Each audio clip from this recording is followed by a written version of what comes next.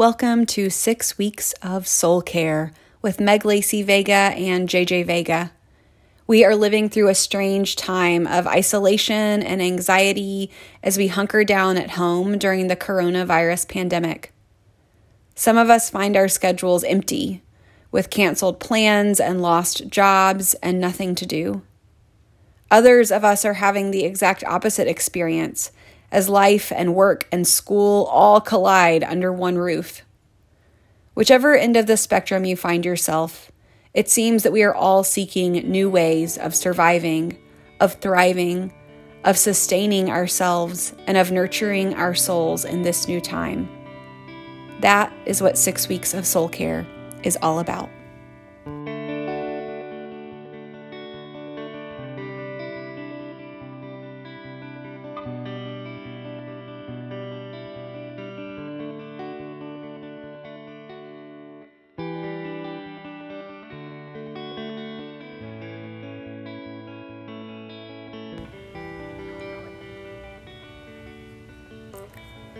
Welcome to week 3 of the Soul Care podcast. Thanks for being with me again, JJ, and thank you for grooming for this experience. I came home from church and you have a head freshly shaven as though you're trying to impress all of our listeners. It's true. And the only reason I did it, not because I was feeling grungy at all. It is amazing what taking care of our bodies does to make us feel better. Well, I learned a lot from our last podcast. Oh, I'm so glad to hear that. Yeah. I hope others did too. I have certainly been taking tidbits with me throughout this week. Our practice this week is gratitude. A good one for a time when I, at least, am finding myself doing a lot more complaining and feeling frustrated than I am feeling grateful and thankful some days. I think many of us are probably in that boat, so no better time to have a conversation about what gratitude really means. It's deeper than I thought it would be. When you first talked about it, I was just thinking loving kindness meditations and prayers of thanksgiving, but we could go down some rabbit holes with this one. So I think I'll start with a very basic question, which is what comes to mind for you when we talk about gratitude? Because gratitude has been discussed a lot more in popular culture in the last few years. There's been more research that's come out about what gratitude does for our brains and our bodies and our health. And I think it's been sort of grabbed onto by a larger culture as a practice that matters. And it is a spiritual practice and a religious practice, and there's a long history in Christianity and other traditions of practices of gratitude. But now we have all sorts of other associations. There's like gratitude adjacent things happening. So what comes to mind when we talk about gratitude? The first thing that comes to mind for me is how popular gratitude has become. It's almost been like mindfulness. Mindfulness had a real moment probably about a decade ago, and maybe even longer than that. There seems to be some sort of confluence of when science gets its hands on something and it starts to become much more popular in the public consciousness. And so I just keep on seeing more and more people talking about keeping gratitude journals, having gratitude practices, bumper stickers. You go to a home goods store and you see like live, love, laugh types of things. I knew you were going to bring this up. I didn't even have it on my notes. When you said gratitude journal, I pictured in my mind something pink and flowery and thought, JJ wants to burn that. For listeners out there, you should know that JJ does not like things that say kind words on them hanging in our home. He doesn't want things that say live, laugh, love, or peace, hope, joy. It's not that live, laugh, love, or peace, hope, joy are bad things, but they represent the commodification of something sacred. And exactly. I feel like a gratitude journal is the same kind of thing. Like, I can see why you would be resistant to that. It loses its depth and character because I think when we do think of gratitude, we think about saying things that we're grateful for, and it's usually based off of circumstances. But as a person of faith and people trying to live a deeper spirituality, I feel like it's important to note that what we do as Christians with gratitude goes a lot deeper than comparing our circumstances and finding it could be worse. Yes. So before we get to the scripture and tradition and the teachers that for us have formed our understanding of gratitude, let's talk for just a minute about the science. What does the science say, and why has this become so popular? If you do some searching online, you will find that a good number of universities have done pretty substantial amounts of research on gratitude. Studies on groups who maybe had to keep a journal for a set period of time where they wrote down statements talking about things they were grateful for, and then they gave them scores, basically happiness scores. They asked them to rate their own happiness, and people that were keeping the journal versus the control group were substantially happier. They rated their happiness far higher than the control, and it didn't just last for a day or two, it lasted for a month.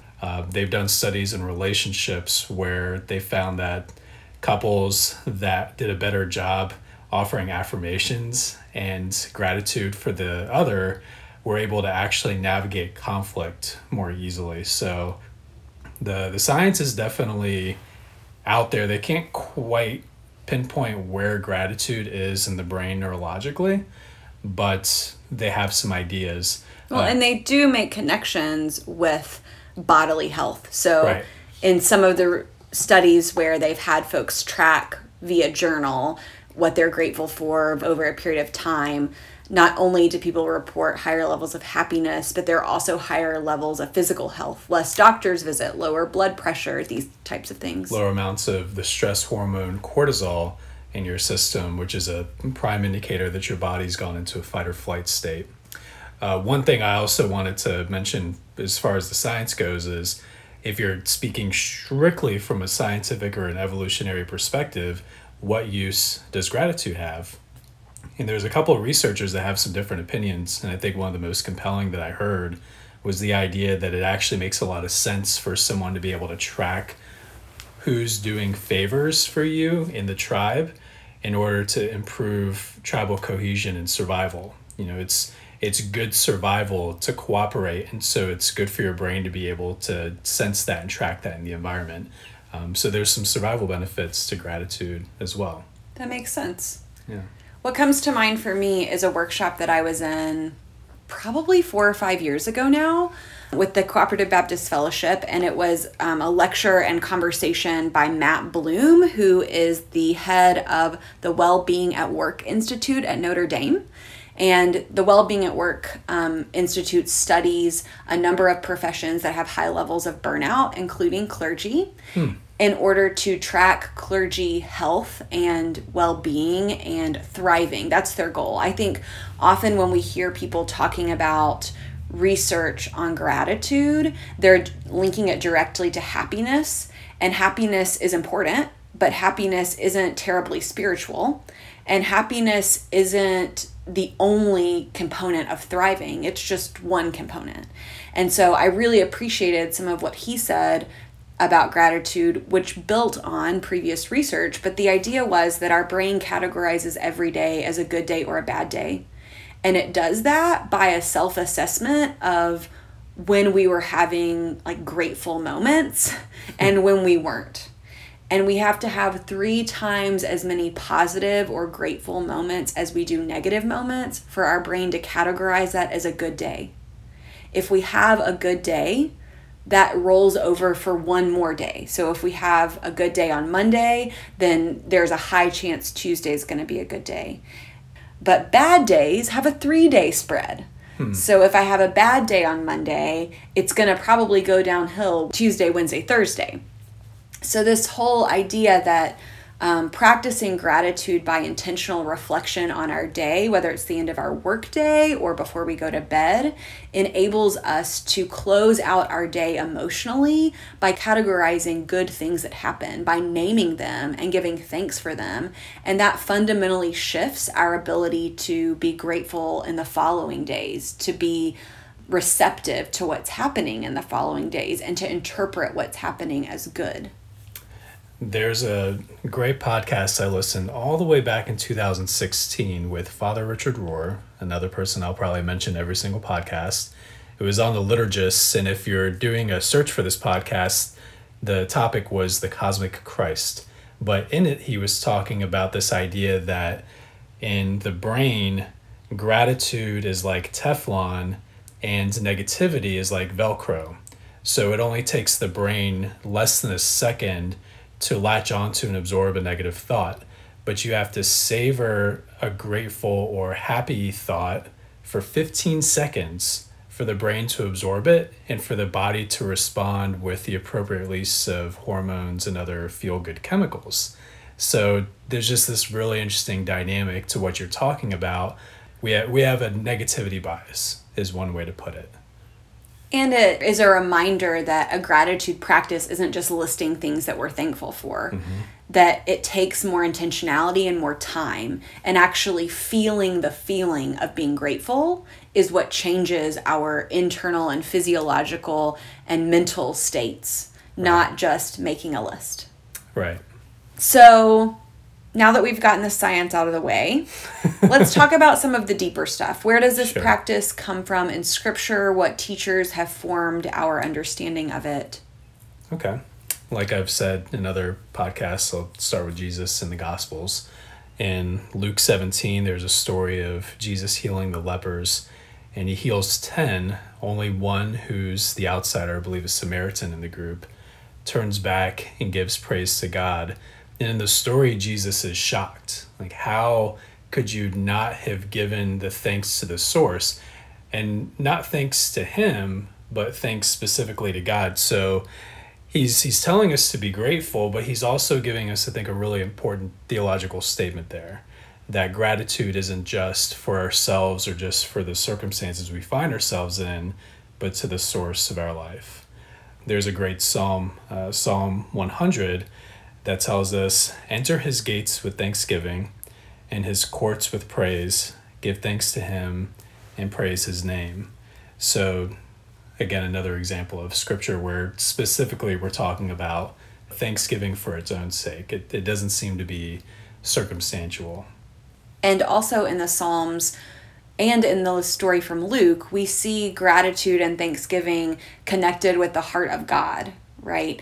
That when we are grateful, that we are connecting with something deep in us that is sacred, that is spiritual, that is God's heart beating in our heart. Right. It's a direct pathway to God. I've heard it said, I'm sure everyone else has, that Christianity in a lot of ways is putting the head in the heart.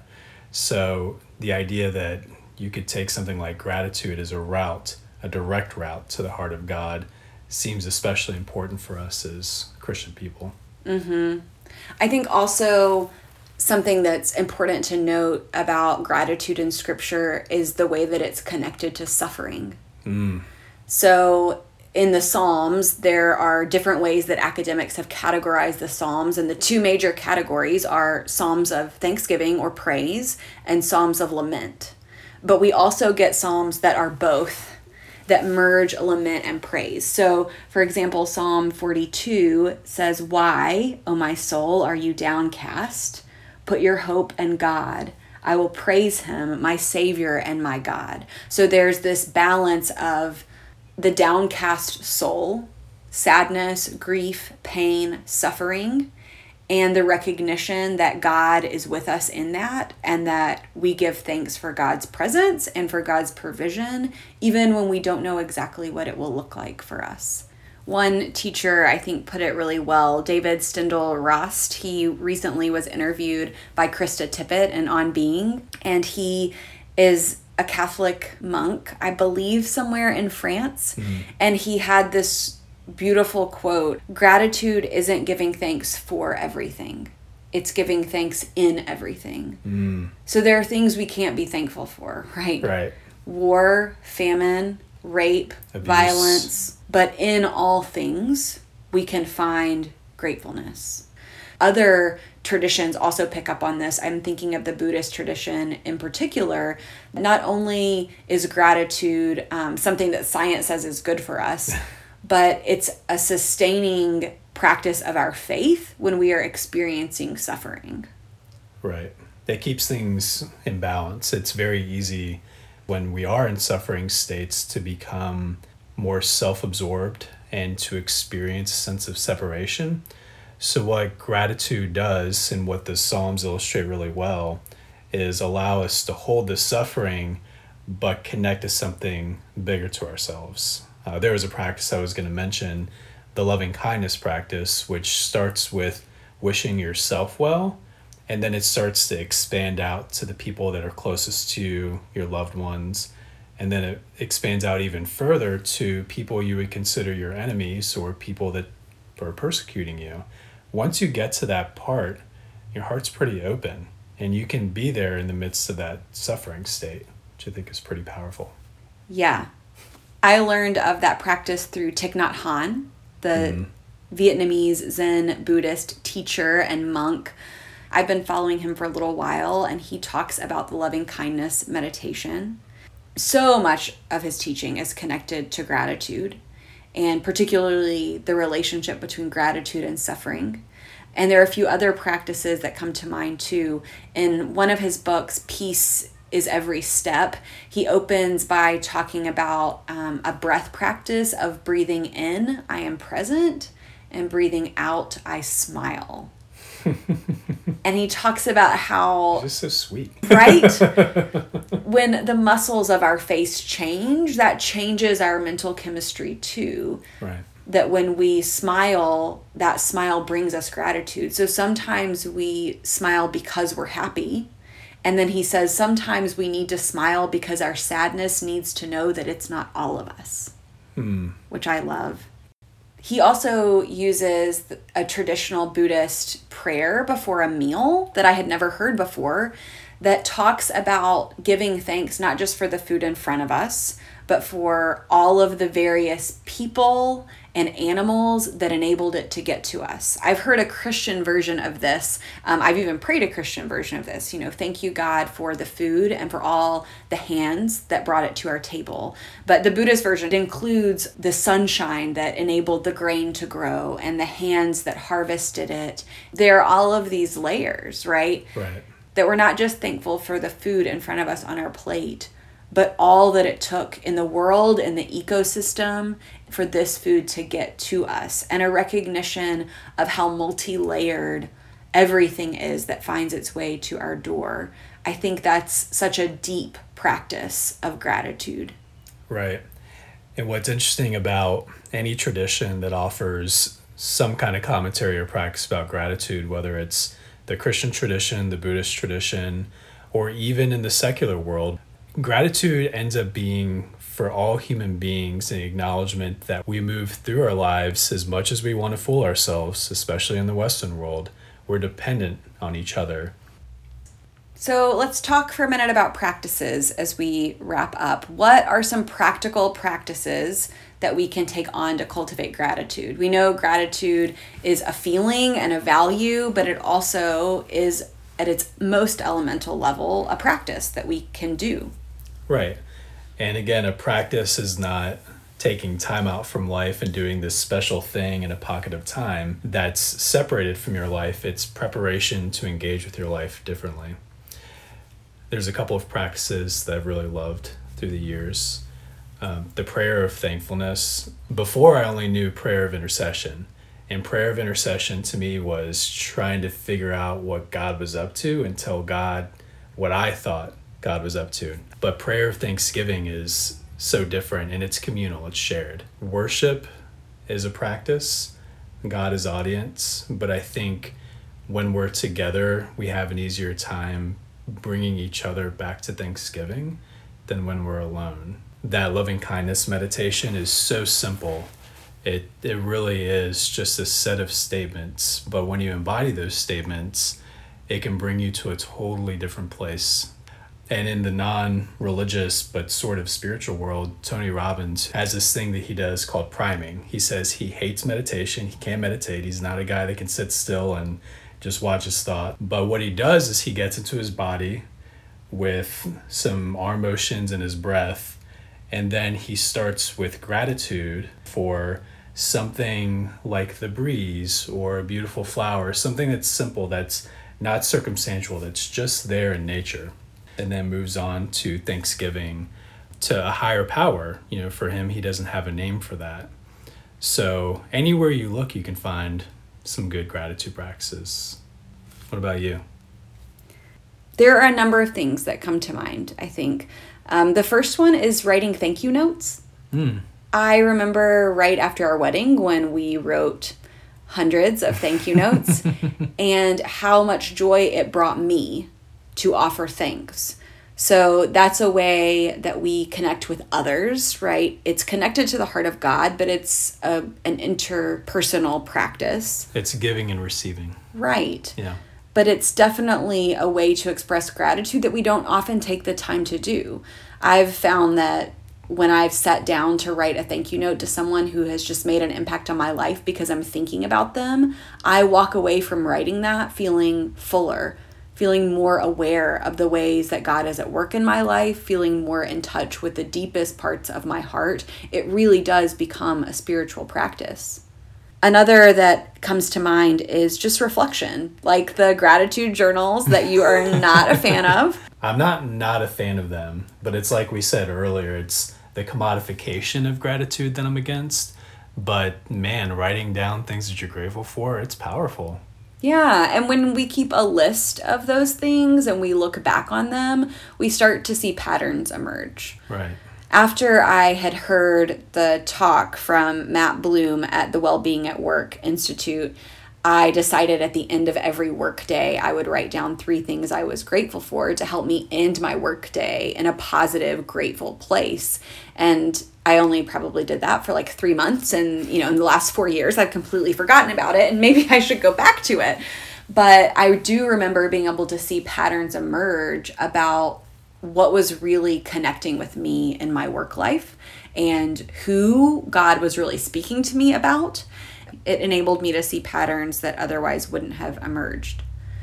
One of the youth said this morning when we were talking about gratitude, you could also just draw what you're grateful for at the end of every day. And I think that's a reminder that naming at the end of our day what we're grateful for doesn't have to look one specific way. Right. It can be writing down 3 things or some kind of meditation that allows us to move into that place. But it could also be drawing or creating something or taking a walk. And as we do, naming the things that we're grateful for with the person that we're walking with or with ourselves. Or giving someone a call who really needs to receive a call, especially this day and age. I mean, if you're very left-brained or discipline-oriented, there's certainly formal practices out there, and that's what I gravitate towards. If you're a little bit more right-brained, spontaneous, creative, there's plenty of ways to fold this in that just doesn't have to fit into a box. And if you're wanting something embodied, one of the most basic ways that we can practice gratitude is by giving back to others, by serving others with our physical bodies. That also just livens up that gratitude in our heart, in our minds, our connectedness to others in the world and to God, and an awareness of all that is good around us. So we're going to end today on a Christian practice similar to a loving kindness meditation or a review of our day with gratitude. It's called the Ignatian Examen, and it began with Saint Ignatius of Loyola, a Spanish priest who became the founder of the Society of Jesus, who started this practice, and I think is one that the Christian tradition has to offer us as we think about spirituality and gratitude. Before we go there, are there any last words you'd like to offer? In my very humble opinion, gratitude, thankfulness, and suffering are companions on the spiritual journey. The times that I've suffered has strengthened my faith and deepened my gratitude. And the times that I've been grateful have put the suffering that I've experienced into context. So I know there's a lot of people out there that are suffering right now. We're all suffering in different ways. But suffering and gratitude don't have to be mutually exclusive, especially when we can go a little bit deeper than Live, Laugh, Love and gratitude journals on Etsy. I'm very glad that this topic landed on this week because I think I need it. I think I'm struggling to remember to be grateful because I am aware of what feels lost. And it's hard when you're aware of what you've lost to be grateful for what you have. But that's the trick, right? There is so much God is doing. There are so many good gifts, even in the hardest seasons of our lives. And learning not just to notice those, bringing more energy to those moments, that can transform our lives. And it doesn't have to stop during a pandemic. We can take it with us. You mean when the pandemic is over? Yeah. Okay.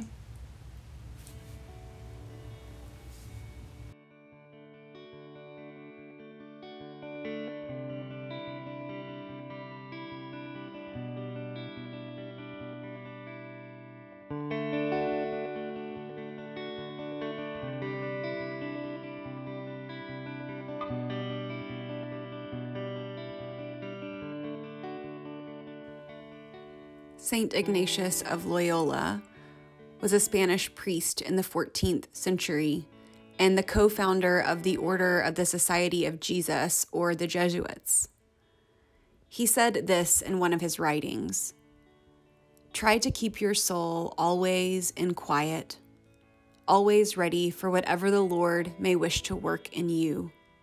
It is certainly a higher virtue of the soul and a greater grace to be able to enjoy God in different times and in different places than in only one."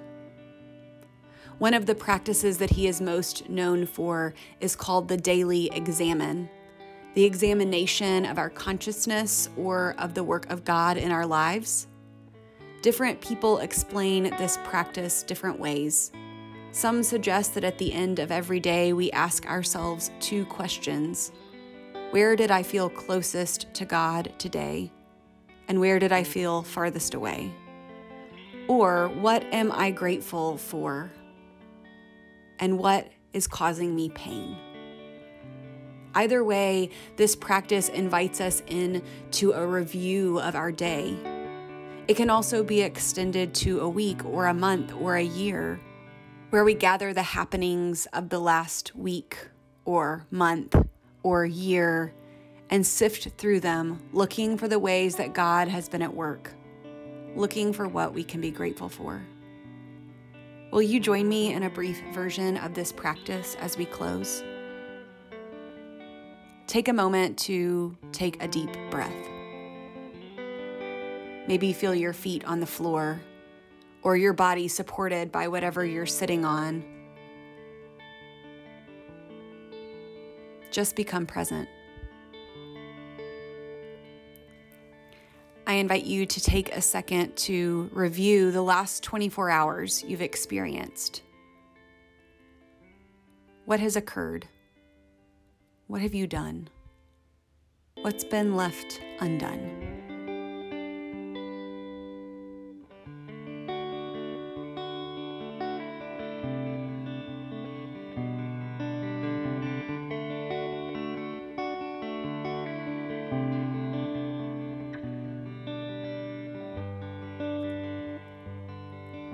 Notice especially what you're grateful for. What happened that enabled you to connect deeply with God? What has occurred that you feel grateful for? Maybe it's a conversation with a friend or an activity that you did. Maybe you're grateful for the author of a book that you're reading and the insight that's showing you, or the joy of a good cup of coffee. Just notice.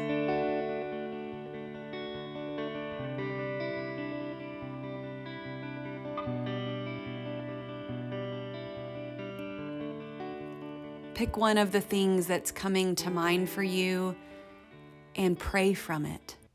Invite God into it. Give God thanks for it.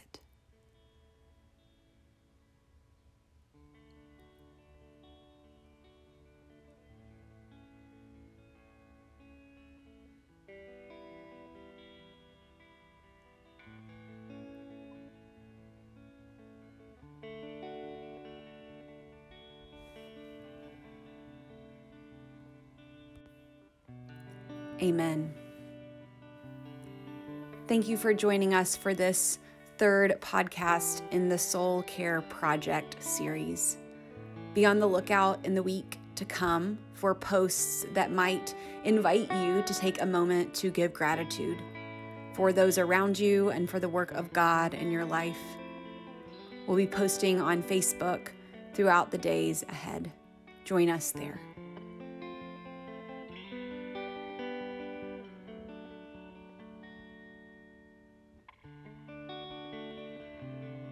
A special thanks to Ryan Corbett, who records our beautiful music, and for my husband, JJ Vega, who is going on this journey with me each week. Thank you. We would love to hear from you. You can email JJ or I on the church website, or you can go to the Soul Care Project page and leave a comment. Let us know what's good. Let us know what you want more of. Let us know what you're finding challenging.